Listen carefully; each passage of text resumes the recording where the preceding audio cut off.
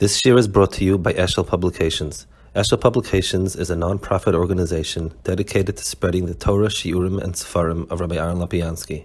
For sponsorships or more information, visit eshelpublications.com.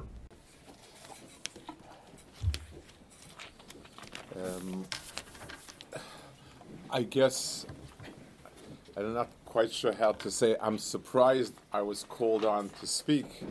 There's an old saying that those people know how to do it, the other ones teach it. So I'm the teacher. I'm the teaching business. If I stay, what it is I'm teaching, I wasn't good at to do. You are still in the running to do things. So I would assume that the Rabbanis is, does Hashem will be matzliach. I would say the following: that the reason, what I feel I could possibly be of help is the yeshiva by us in Silver Spring sits in the middle of a community that is, it's not yeshivish, even the front part of it. And the yeshiva itself is very different because it's physically the dead center of the community. It's geographically literally the X in the middle. It is in its mission or just to evolve that way, that it's sort of the place everybody comes to learn, to talk to people, and so on. Different people who work as makarvim come in, rabbanim, learn their part of time. So there is an interaction with people on the outside that is unique, and it dovetails a lot with rabbanis. I want to tell you the topic I'd like to speak about is we'll call it the Tirgum of Torah, the translation of Torah, and one of, I think, the core missions of a Rav, and it includes a very, very difficult area, almost a Tartar Sasra. So I want to first, I'm going to learn up Rabbeinu Bechaya. And Bechaya speaks about shekel, why it's called Machzah Shekel HaKodesh. This is one of the things I've learned how to do is photocopy Mara Makoma so that I don't have to schlep around Sfarim and stuff. Actually, I learned it from a false Rebbe before there was the era of computers. He would photocopy. Rav Wolbe's would come into the meal with a bag of Sfarim to use for the shmuz. When Paul Shmulevitz would come in, he worked encyclopedias. I guess he was a little more efficient, so he had it all photocopied and would make a. So it says like this: it's called Shekel HaKodesh. Why is it called Shekel HaKodesh? V'kor HaKodesh the Shekola mitzvahs em ikar kedusha, and some of the mitzvahs need this matbeya. That's one thing. Then he says, Minatam hazeh anachnu koyrim l'shoin Torah sein lashon HaKodesh. This is why Torah is called Lashon HaKodesh. Mipnei shu Lashon shel Kedusha. Koil kamin Kedusha. It's a Lashon of Kedusha. V'chol inyone Kedusha yishtamshu boi. Ki hu ha-Lashon sheboi HaKadosh Baruch Hu dibnei Yisrael asar hadibris. It's the language HaKadosh Baruch Hu used for asar hadibris. He speaks with Nevi Malachim in Hebrew. Shivim shemes yesh lekulam are Lashon Kodesh, Malachim, and so on. He argues with the Rambam. The Rambam says that it's called Lashon HaKodesh, and just he finishes off and says, "V'hu ha-Lashon shekol umis chal shein sin lachsa elav." All umis will come back to it. Fine. He argues with the Rambam. The Rambam says it's called Lashon Kodesh because it doesn't have words for things that are not nice, for different things that are not a Lashon Nikiyah, and therefore it's called Lashon Kodesh. He argues with it, and he says his point over here. So let's think a little bit about this. It sounds like the language has a din of tashmish kedusha. Since it was used for wonderful things, HaKadosh Baruch Hu used it for Torah and the Nevi'im and this and that and the other thing. So therefore it became it's like a mentala that used for Sefer Torah. It's Kaddish not because there's anything unique about velvet or whatever it is, but it was used for Sefer Torah, and that's what it is. It sounds like Tashmish Kedusha. But there's a problem with that. It says the Torah preceded the world, with Alpaim Shana, whatever it is, it means it's not that HaKadosh Baruch Hu needed. Torah itself is before the world, and that's Lashon Kodesh. So that means it's not HaKadosh Baruch Hu chose amongst the people that he decided to interact with. He found the guys who spoke Ivrit, and they're the ones who b'mikra speaking Ivrit, so everything happened to be in Ivrit. It's the other way around. HaKadosh Baruch Hu made Lashon Kodesh for that, and so on. So the Nekuda is that, if we think about it, language is really the building block of thoughts. L'mashal, let's take an analogy from someplace else. If I go into a store and I need an American store and I need a liter of something or other, I will not be able to get one because everything here is in pints and in quarts and so on. So maybe there's some point at which they converge, like 10,000 of one will equal 8,000 of another. But in any normal amount, they're just different. They're different units, and no amount is going to fit it. So if I have a half, 2 halves will fit a quarter. Language are pieces of a machshava, and you will not be able to form a certain type of thoughts if you don't have a certain type of expression. It's one of the reasons why yeshivish people find themselves using the yeshivish sprach, because the word sprach has a certain flavor to it, and the English words have a certain flavor, and the Hebrew words. So when you have all three of them, you mix them. It's sometimes you feel you express yourself better. It also makes it very annoying for the people listening if they don't know 2 or 3 languages, and then if you don't know 2 or 3 languages, it makes it very, very difficult. But the point is, pieces, language are units, and you can't form thoughts and ideas except with those units. Lashon Kodesh was designed by Kadosh Baruch Hu to be the units, the Lego set, that you can make from it words, ideas, concepts that can faithfully reconstruct ideas of Torah. So it's not because it happened to be used for a kedusha is it Kaddish. It's the language that was designed to be used for kedusha, evidenced by the fact that HaKadosh Baruch Hu used it. Why did HaKadosh Baruch Hu pick Lashon Kodesh for Torah? Why did HaKadosh Baruch Hu pick Lashon Kodesh for Nevi'im? The answer is because that's the language of Torah, language of Nevi'im. There's a similar chazal. It's Yerushalmi. It's other place also. It says that there are 4 lashonis. It's an Omer B'yonis in the Beigubrin. Arba lashonis, noyin l'shlam sha'olam. There are 4 languages that are pleasant to use in the world. Ve'elahein. Laz lezemer. Laz is very good for singing. Roimi lekrav. Roimi is good for battle. There's in other places there's a gears of Parsi, Sursi, Ivri ledibur, and Ivri is for dibur. Ve'eshaim af ashol eksav.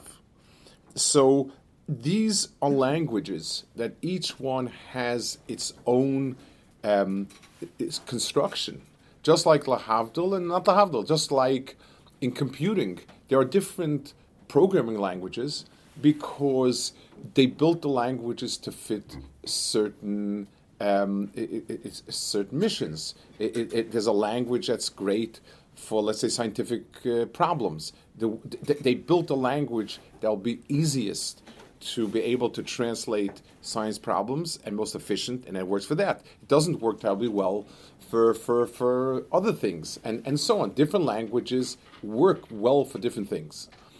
That is a fundamental about language and being able to convey meaning and so on. So this is at a very, very elementary level. I want to now go to the next level.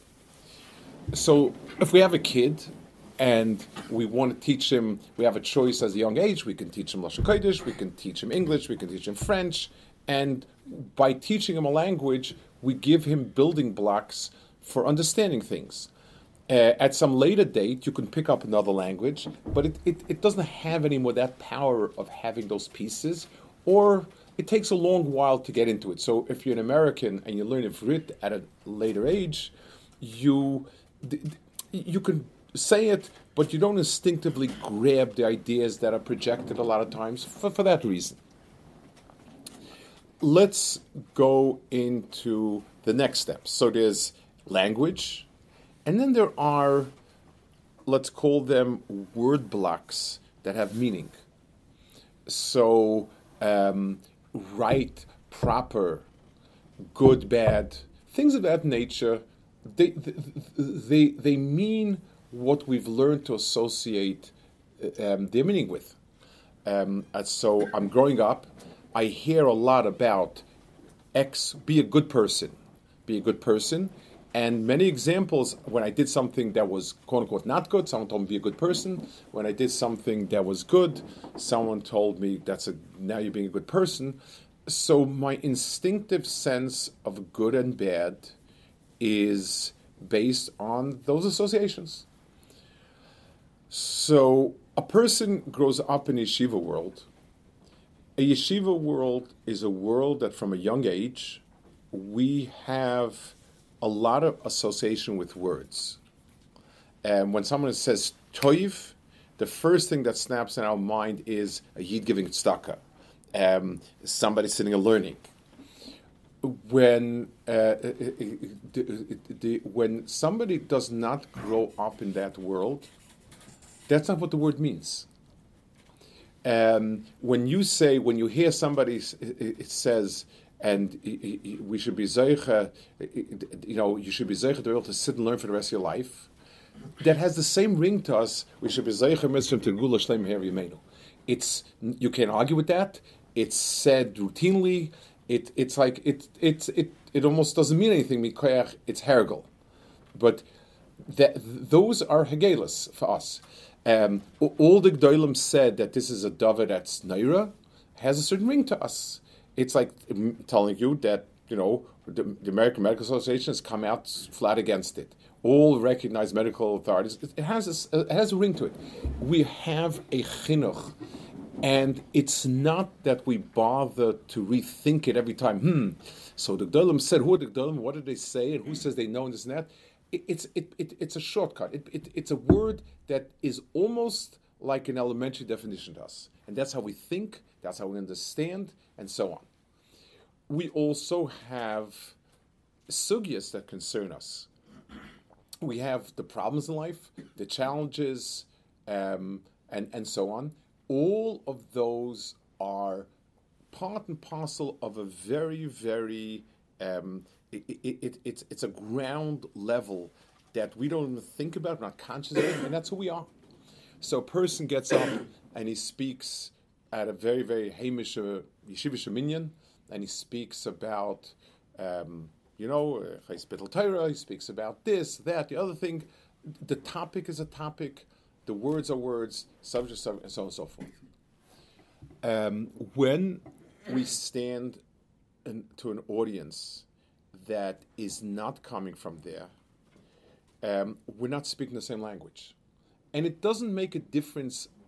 I know that it's difficult for me a lot of times to have to remember not to say anything in Hebrew or Yiddish, to sometimes you get an audience who doesn't know any, they're like Freie people, whatever it is. There was one person who told me, I started teaching Eshet Torah, they used to constantly tell me, you can't, you've got to start getting used to saying words in English.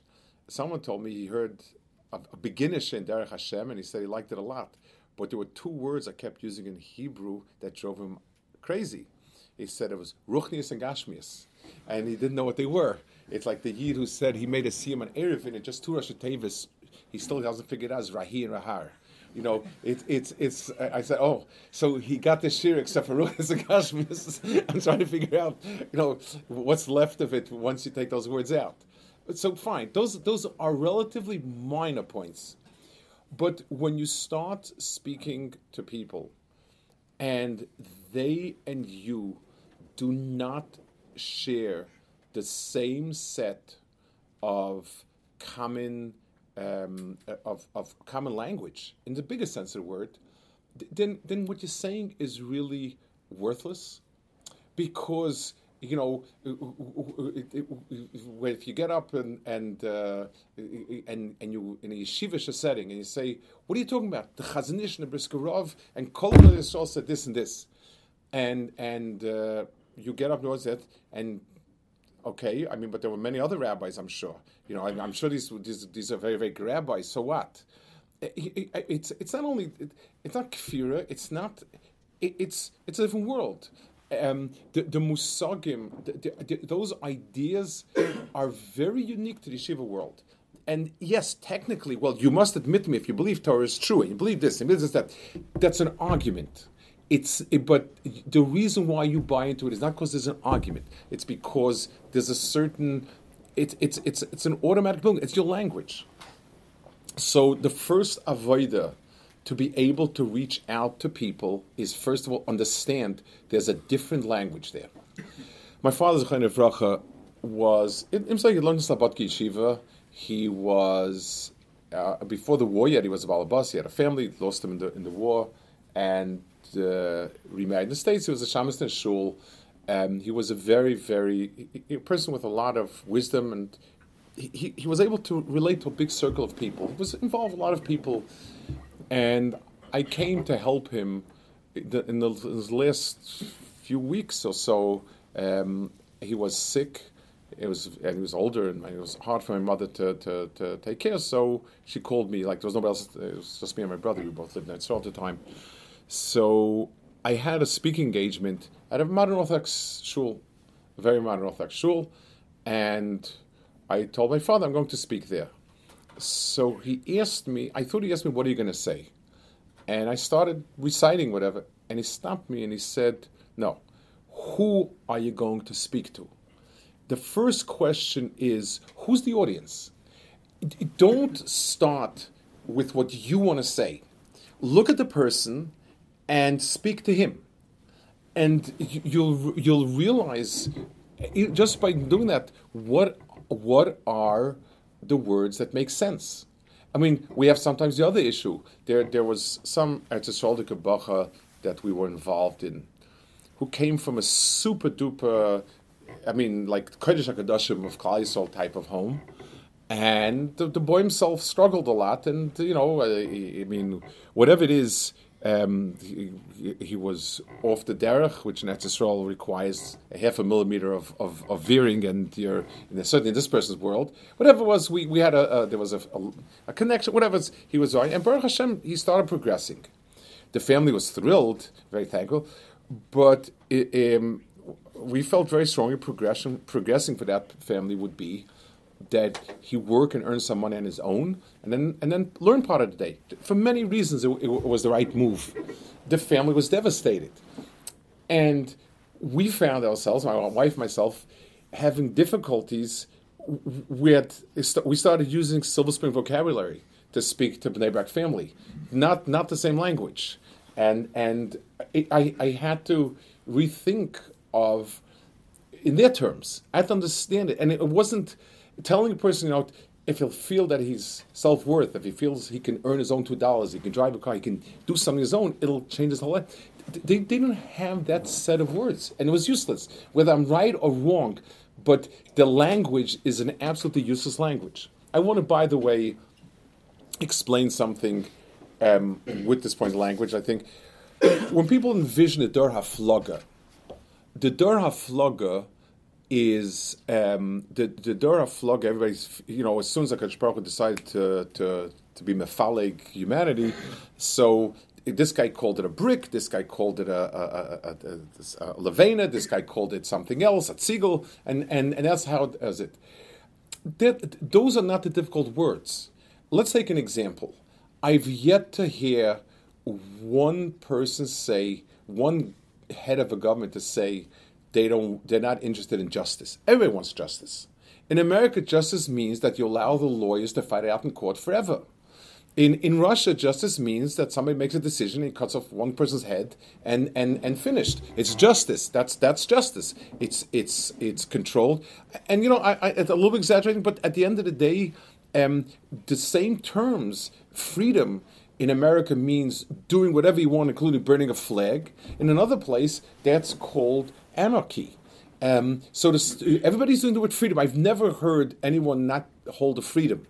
But what freedom means, and I'm not talking. It's not cynical only. It's genuine. There are many places where this is not freedom. It's a Purim. What do you? Everyone decides what they want to do. A person can burn a country's flag and get away with it because it's his right. I mean, that's ludicrous. And another person says, no. Who's the government? The government is there only if you need it. And two people use the same word. When you use the word good, right, I want to tell you a story that shook me for this reason. There's a modern Orthodox school in Silver Spring, co-ed school, and it's something that, listen, at the end of the day, people stay from because of it and so on, and it's a place where many of our younger light teach there and so on. And one of our younger light was there for a Shabbos. They had a Shabbaton, and he gave a class to the kids. And he understood. His wife had been a teacher there for umpteen years. Very successful teacher. Helped a lot of kids move really forward in Yiddishkeit. And he was so he was explaining to them. He was showing them how Torah is the best way to live, ideal way to live. So one kid looked very puzzled, and he said, but that can't be true because the Torah prohibits gay marriage. So it's not the ideal way to live. And so he told me the story. I said, this story shook me a lot. Because if a kid would say, he would argue, he would be negative. So Pshat is, he understands that this is Torah, this is him, he's against it, he's for it. I understand that. But here the Pshat it was a milzah pshitas to him. It wasn't the Pshat it was a milzah pshitas to him. Of course, people being able to fulfill themselves and be happy in the way they understand, that's right, that's normal, that's good. We have to keep the Torah, but you can't say the Torah is ideal. To me, the problem was, we weren't arguing. We didn't share a common definition anymore. It wasn't that Torah is the best, and Torah is, if HaKadosh Baruch Hu made the world, He made Torah as a way to live. It must be ideal, and we can struggle, and we can argue, and we can think it's this or that. There are many arguments that are precurses, but at least the person is in the same ballpark.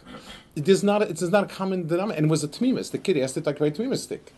It's obvious that what we understand today is right and good, and we're obligated to keep the Torah, but you can't tell me it's ideal. Al Kapanim, when you need to speak to somebody, the first thing is you need to ask yourself, what are the languages? What are the words that mean something to him? 1. 2, when you're teaching in a yeshiva setting, certainly at a younger age, what you're doing is you're giving the kids their vocabulary, their musagim, their ideas. That's why teaching is in many ways, you see results much quicker, much deeper, because you came in at a level where these become his musagim. Even if he's off the derech, but at least that's the derech and he's off. In other words, at least we're defining where the derech is, and it may not even be that if that's not where you got your musagim from. 2, when you're talking to somebody, you always need to start where that person is, not where you are. In other words, when I sit down with somebody and I want to convince him to come to Minyan, so I need to start with him. Where is he? What are his motivations? And it's so if you sit down with a finer person, a nice person, tell it where the Shachar says you have to is not where he is. It's not his basis. You need to find his motive. Now I'm talking about bagels and lax, maybe. That's international motive. But I'm talking about a neshama motive. So if you say to him, communities are built when people pray together.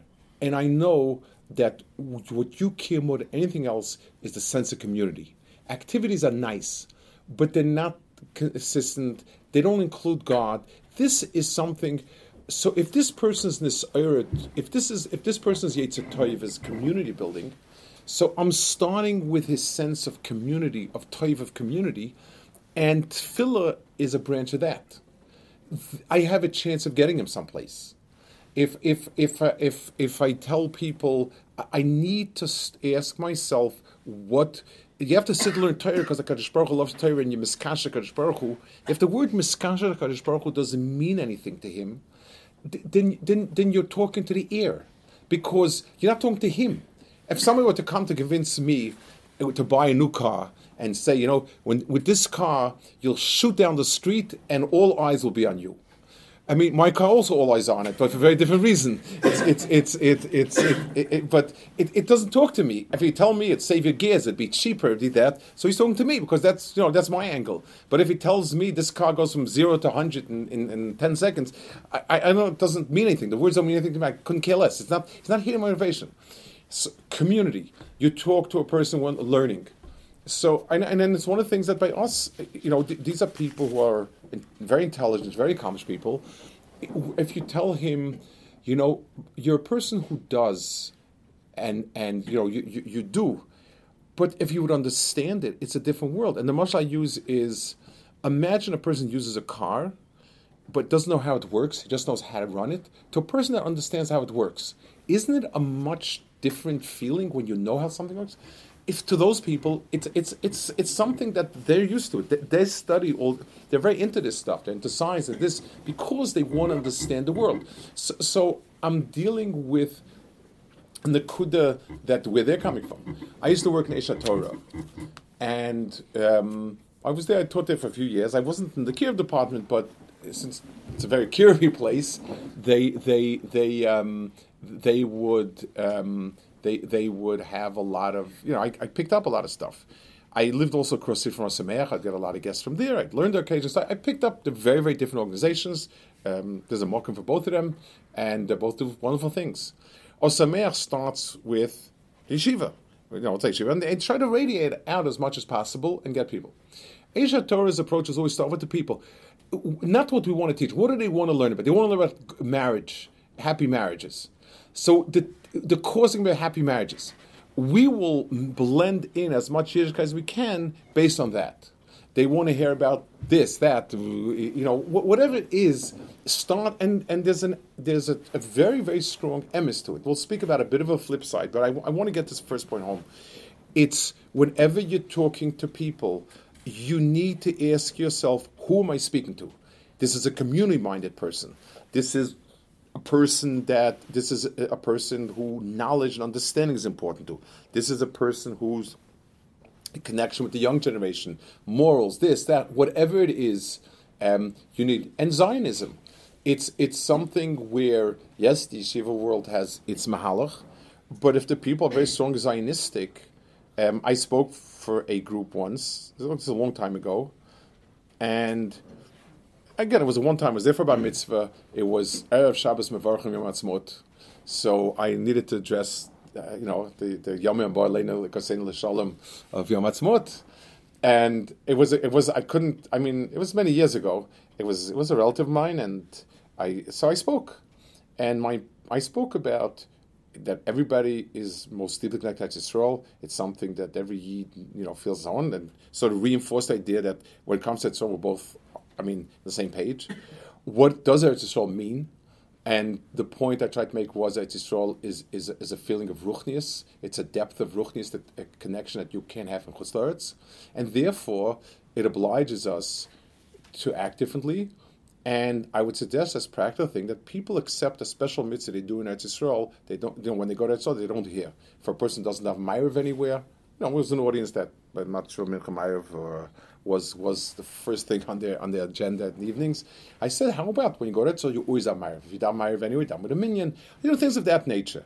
And I kept reinforcing, this is, before Matzmut, this is the most, I think this is the most important thing to speak about. If I would, let's say I felt it was the most critical thing to speak against Yom Ha'atzmaut. So where would it get me? Hopefully they would let me stay till the end of the Shabbos in the hotel over there. But let's say, what's the point of it? That's not the point of it. I need to start with where they are and move them to where L'Shitas Soy. that is one area that I think is very important. So, first of all, the big change is going to be who are you speaking to? In a yeshiva setting, you're speaking to either people who have the same musagim, and the question is just how to fataish the chazal. Am I going to teach a nava or Talmud Torah or tefillah with this chazal, but it's the same point? Or people that have very different musagim, I need to speak to what kalim the people have. Where am I going to anchor the thing I'm going to say?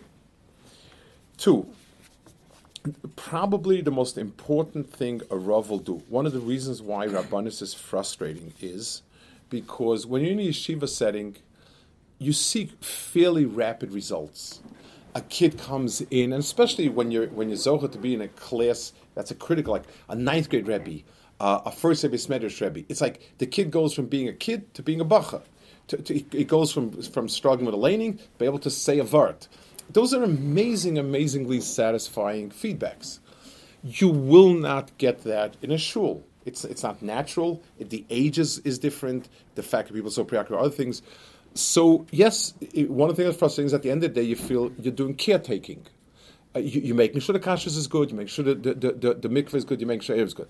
Believe me, those are major undertakings, and they're and it's not. But nobody likes to feel that he's just maintaining something. You like to feel you're moving forward.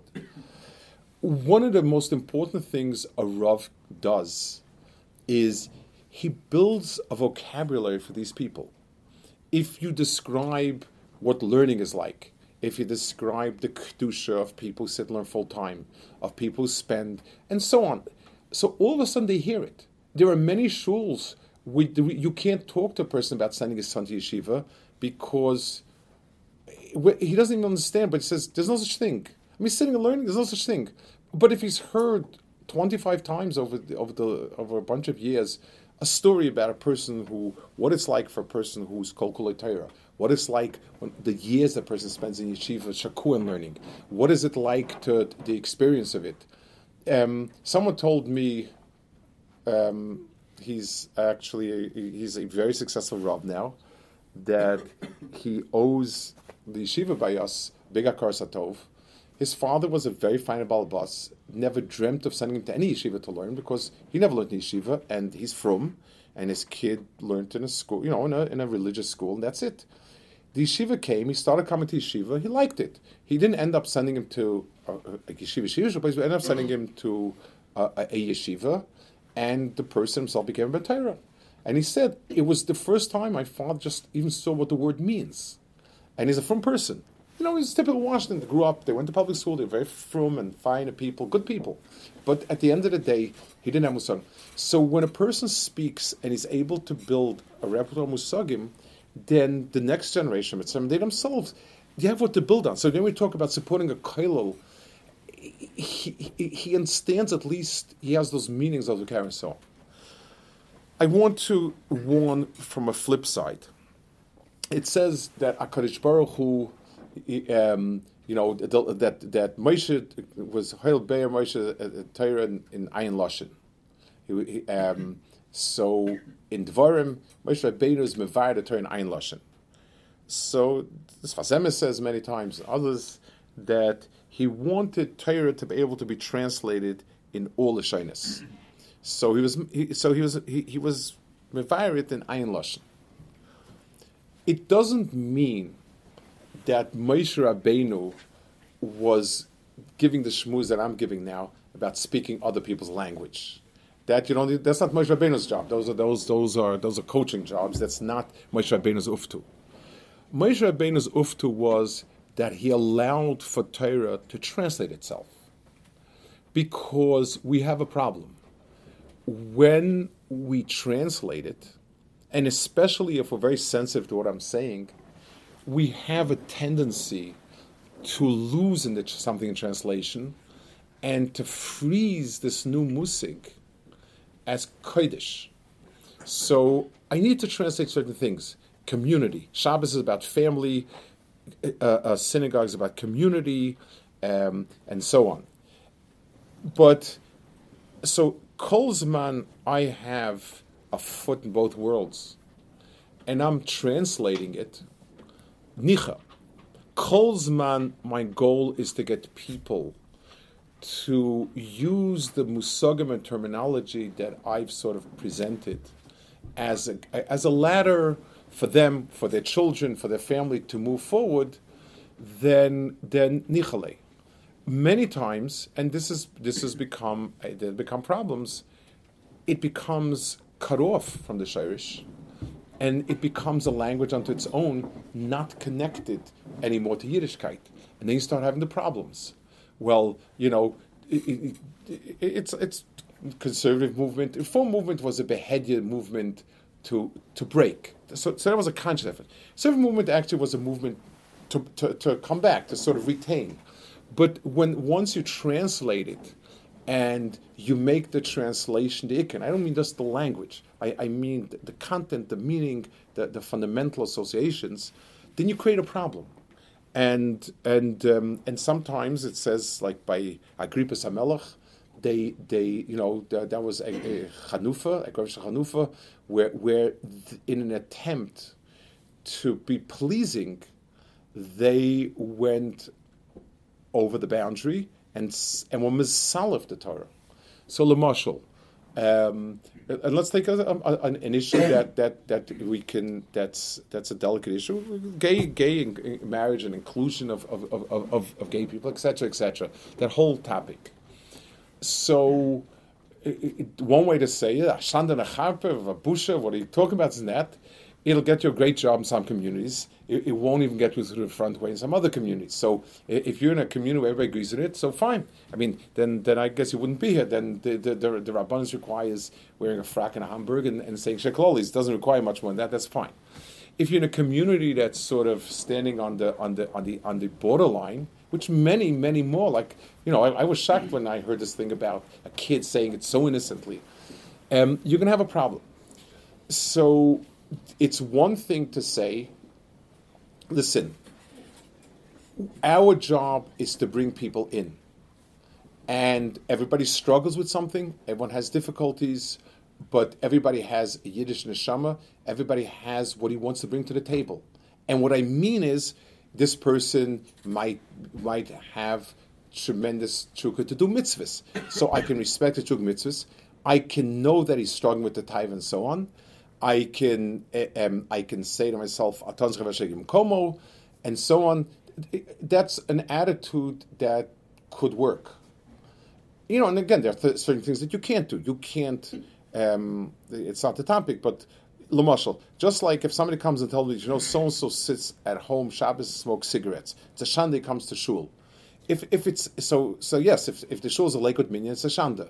If a shul is a shul that's for Tzibur, and he wants to come to shul, it's not my business to be choyka derish what he does at home. I mean, it's my business to try to be mashpia on it, but that's not.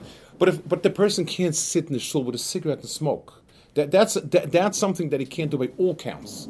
So it's one thing if a person struggles personally with taivas, even if a lot of people know about it. It's another thing when you want to give it a stempel of taiv, including the aveira is destroying Torah. Including the aveira, having somebody sit and smoke on Shabbos in the shul, then basically what you're saying is smoking's okay. Instead of saying a smoker has in himself good points and bad points. Some of it his fault, some of it not his fault. But very important to make that distinction. But you end up, if you're not careful, the one thing you can't do is you can't stray from the emes. You can say, I understand it's difficult.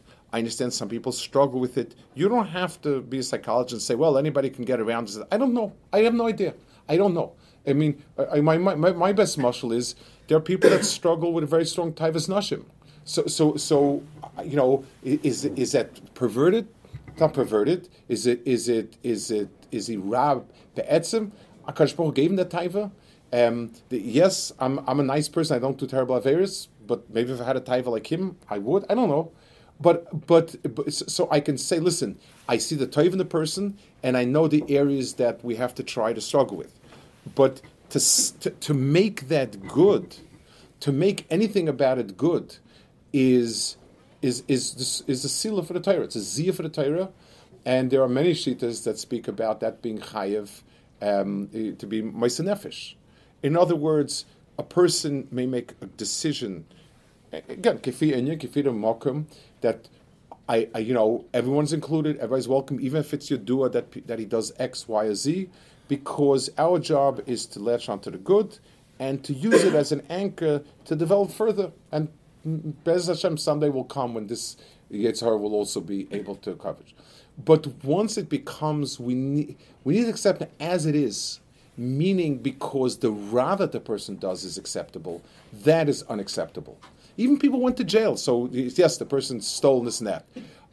I don't know what his struggles are, and I have to believe that he's going to try to do good. But I'm never going to sanction the stealing, and I have to be very blunt about it. So it's a real trick. It's a trick where Moshe Rabbeinu was able to be mevayer Torah in Ayin Lashon means to find words in Ayin Lashon that are acceptable for giving over the Torah. And that's why it's one of the things I don't like the word perversion, because it's a hickey word. I'm sorry for anybody. If anybody's a hickey, please excuse me for being so not politically correct. I don't know what it is.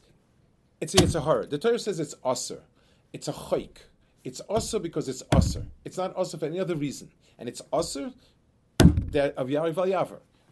That's all that's important to me.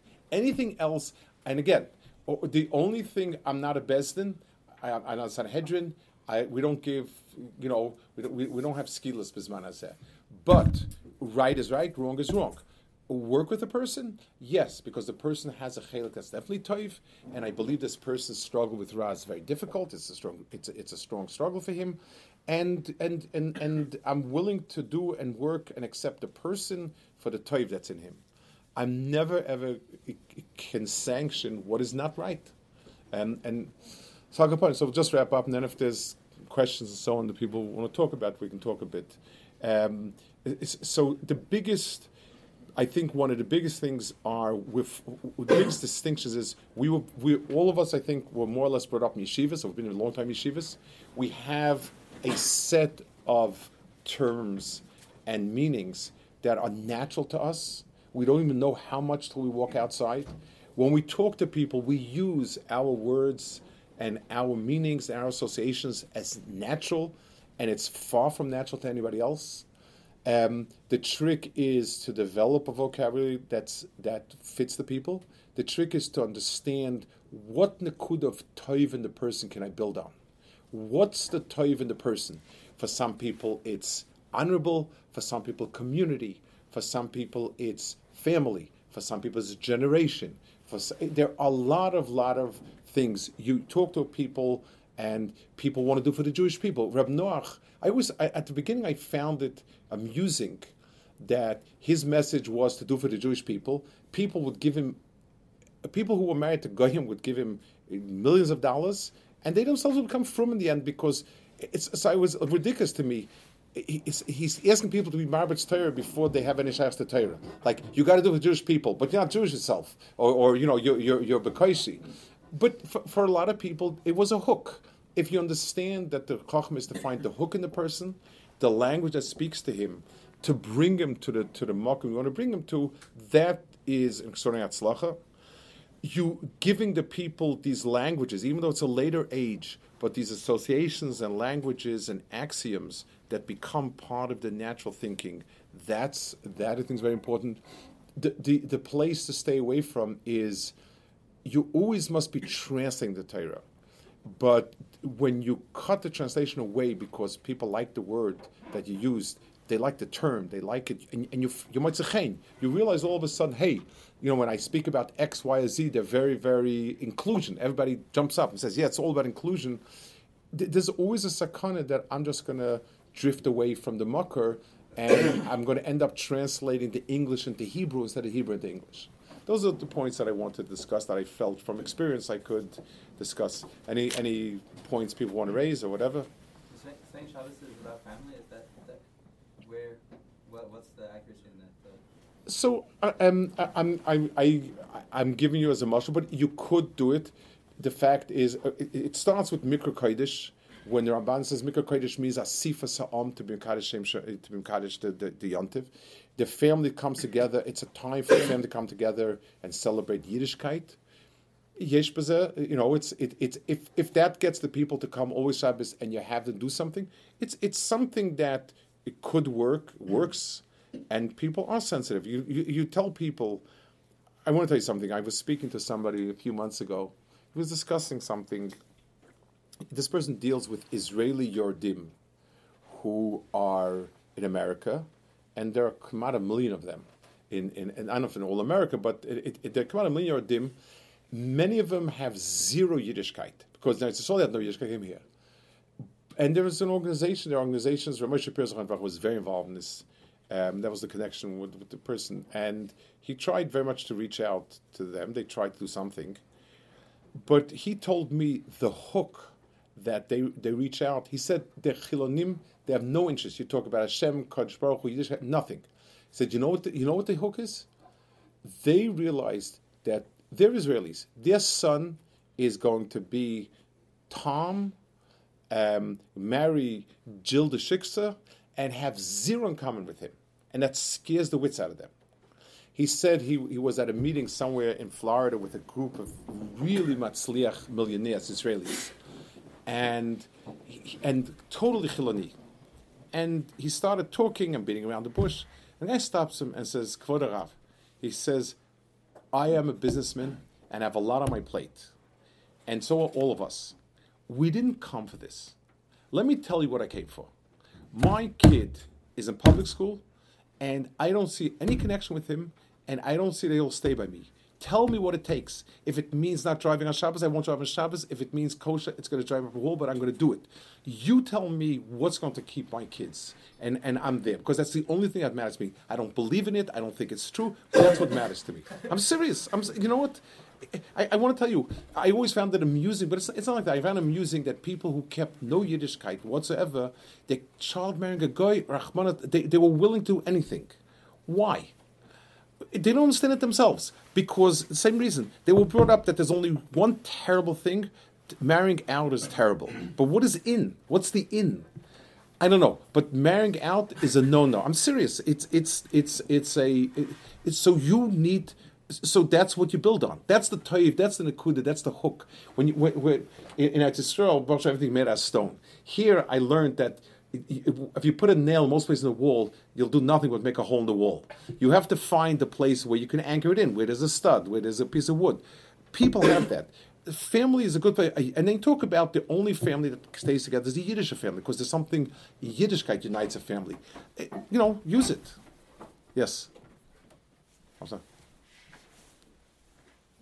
So obviously, sometimes the argument goes because everyone said, "Well, since you got to keep a family together, so let's all drive together for let's try." Yes, it became a segue out, and that's where you have to be careful. But to use it as a hook, that's very important. That speaks to them. Is there any specific method coming into the community that's already been there for a while? Rabbis coming into the community, how is he supposed to figure out that? Speak to people, and.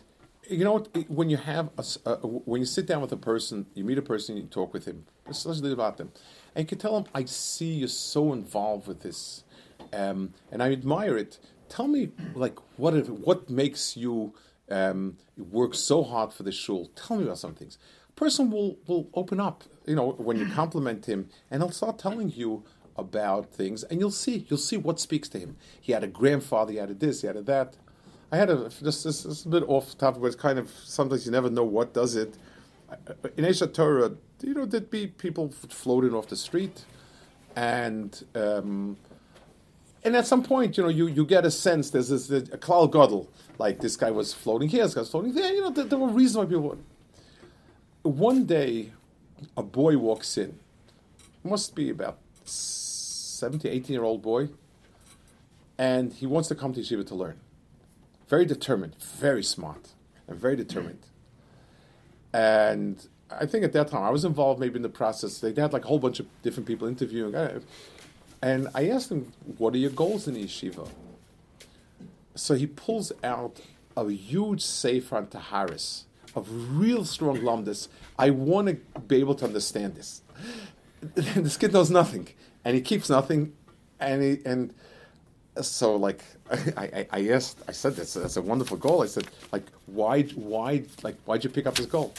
He opens up the front cover. He says, my grandfather wrote this, and they told me he didn't write this on this. His grandfather wrote a whole series of those farms. His grandfather was a big Eli Goy, and he was a Rashiva somewhere, and the daughter was off the derech. She married somebody and not from. The kids had no chinuch, but they had these farm.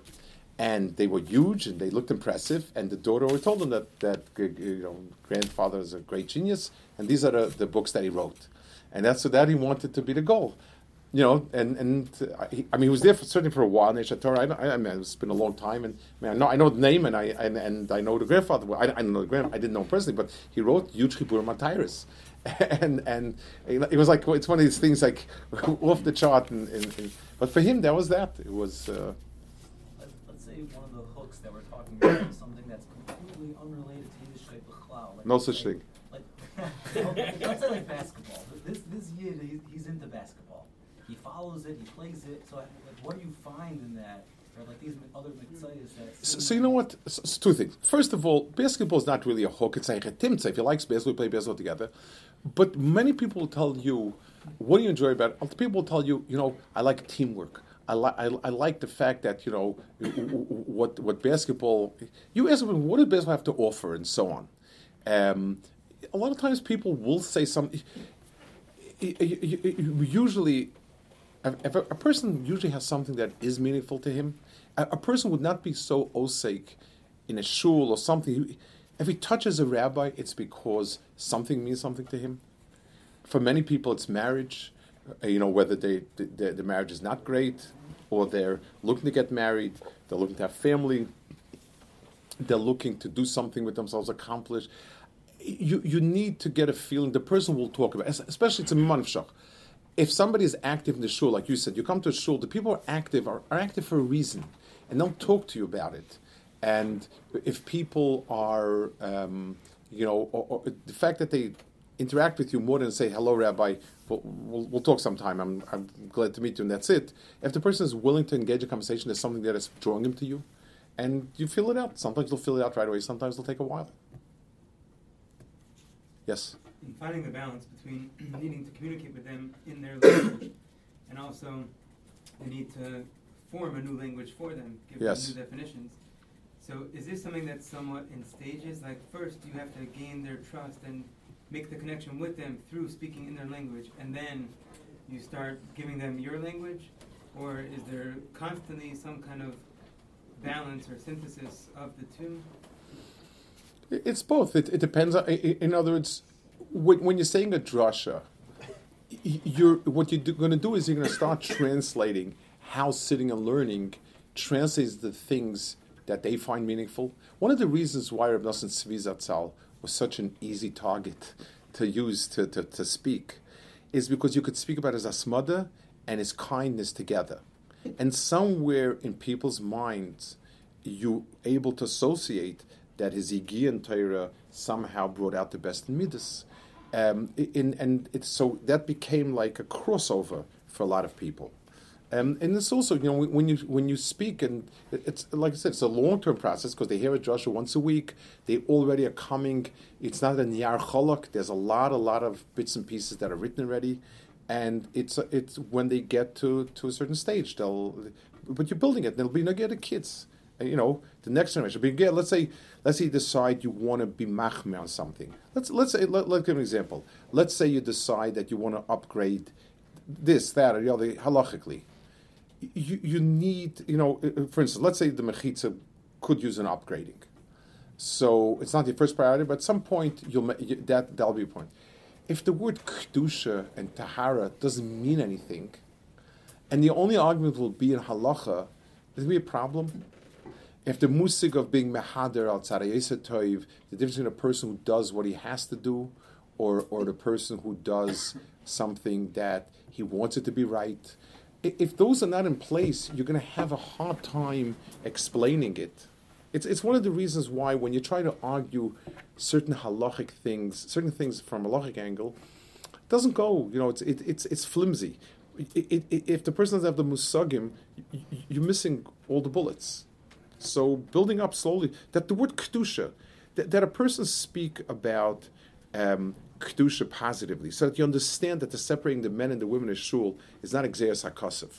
It has real reasons. So if you build up that, every person has taivas, and when a person has a taiva, he's not ruchni. When they get that at some point, and that's why the Torah gives us a bubble of kedusha. And when a person is in a mode of kedusha, then he can focus on Kadosh Baruch Hu. You can't focus on Kadosh Baruch Hu when your taivas are running wild. If you build up those musagim, and so someday when you come to say, the standard for kedusha in our shul should be upgraded. At least you said something.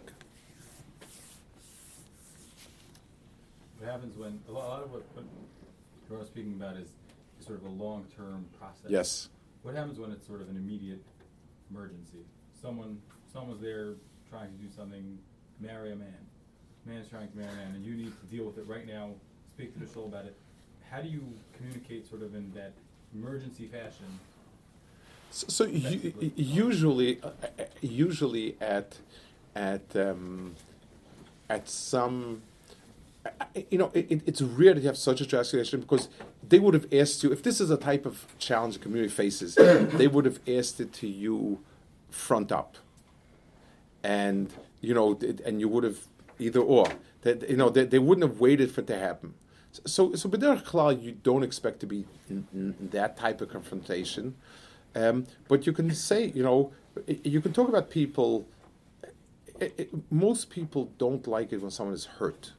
So if you say, listen, let's give an example. Let's say this person does that, or this person marries a goya, and you don't want to let him lane anymore for the amit or whatever it is.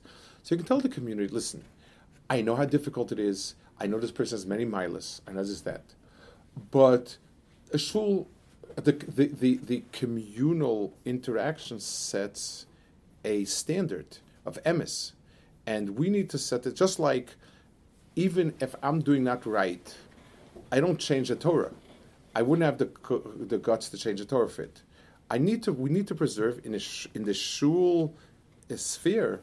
We can't. So somebody who's doing something that's absolutely not what Torah says publicly, he can't get an aliyah or whatever it is.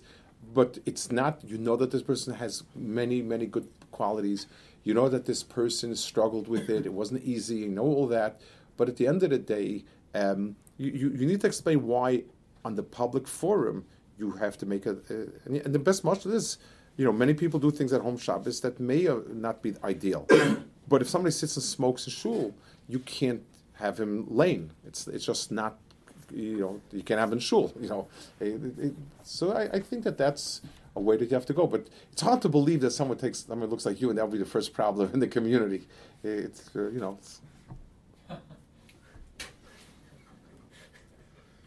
So,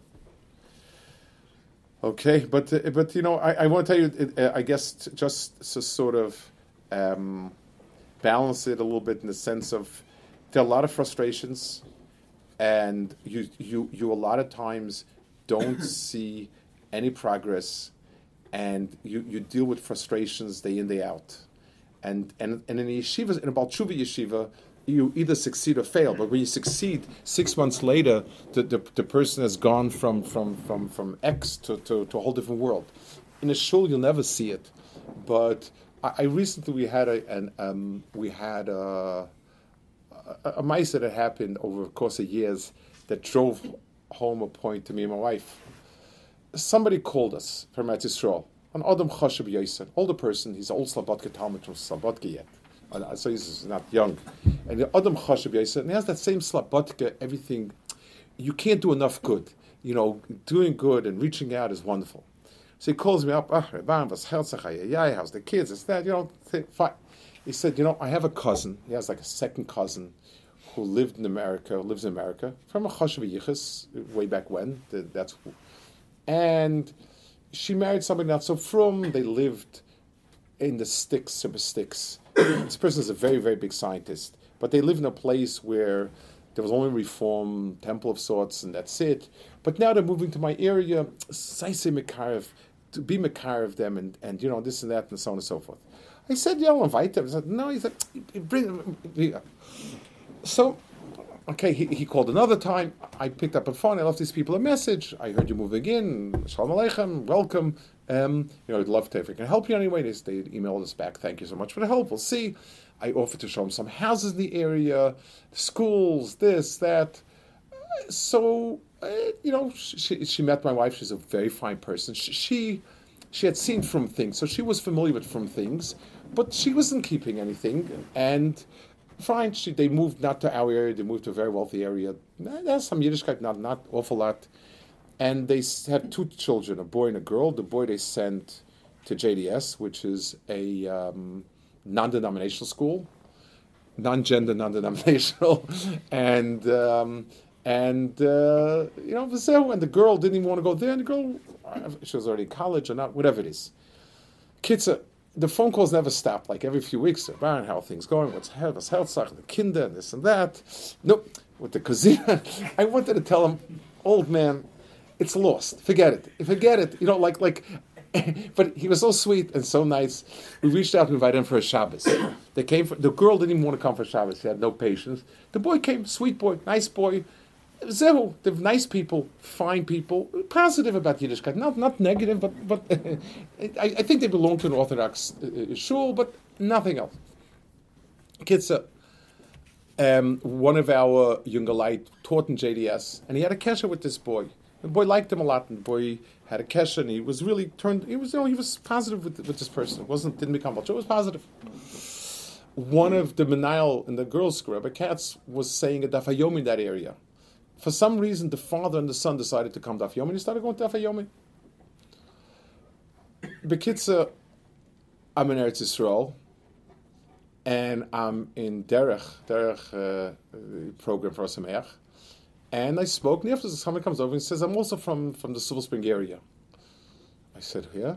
He tells me the name. I said, oh my gosh. It was, white shirt, black pants, learning away, Asma de Rabba, best bacher kind of, And I was just blown away. He learned another year. Now he's doing smicha somewhere, and he's a very fine boy. Right. A few months ago, my wife was in the supermarket, and a Haredi woman comes, oh, Yafa, how are you? I says, she looked at her, she says, okay. I said, yeah. No. I said, oh my gosh. She's wearing a sheitel, she's just long, she's everything that. And I said, it's so nice to see you, this and that. And he said, let me show you a picture. My daughter expecting it first. Shows a picture of a daughter. She's just Haredi. She's wearing a sheitel, she's very... And I says, pardon me for asking, is that a sheitel? She says, of course. And she got me to wear a sheitel. And her husband is a mechanech. And they live in somewhere, and he's running a school for kids and this and that.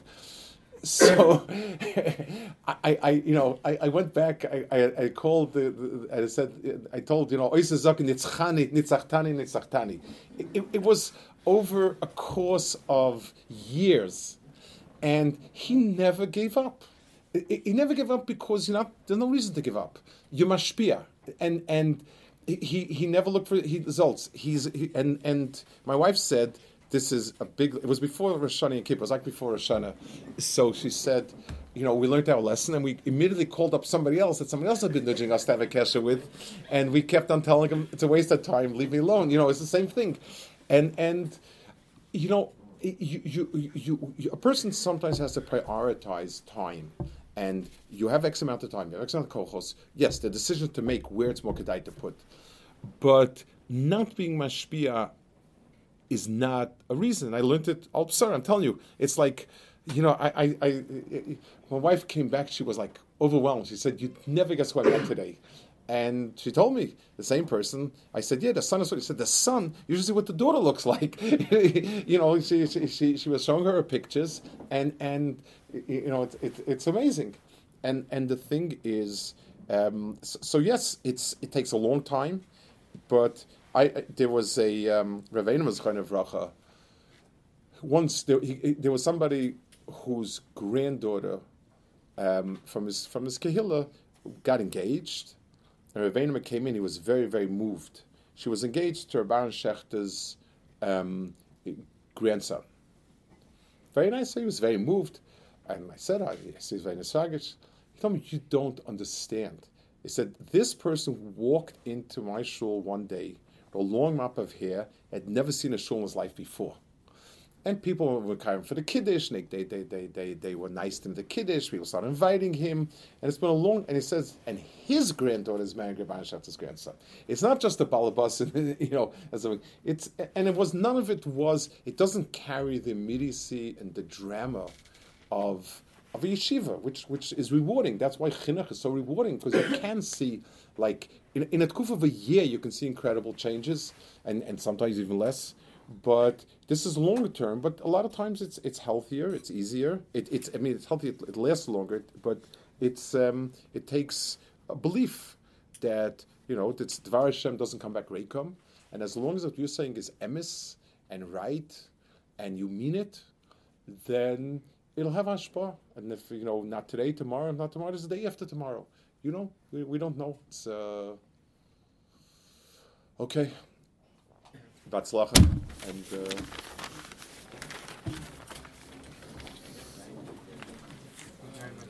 thank you.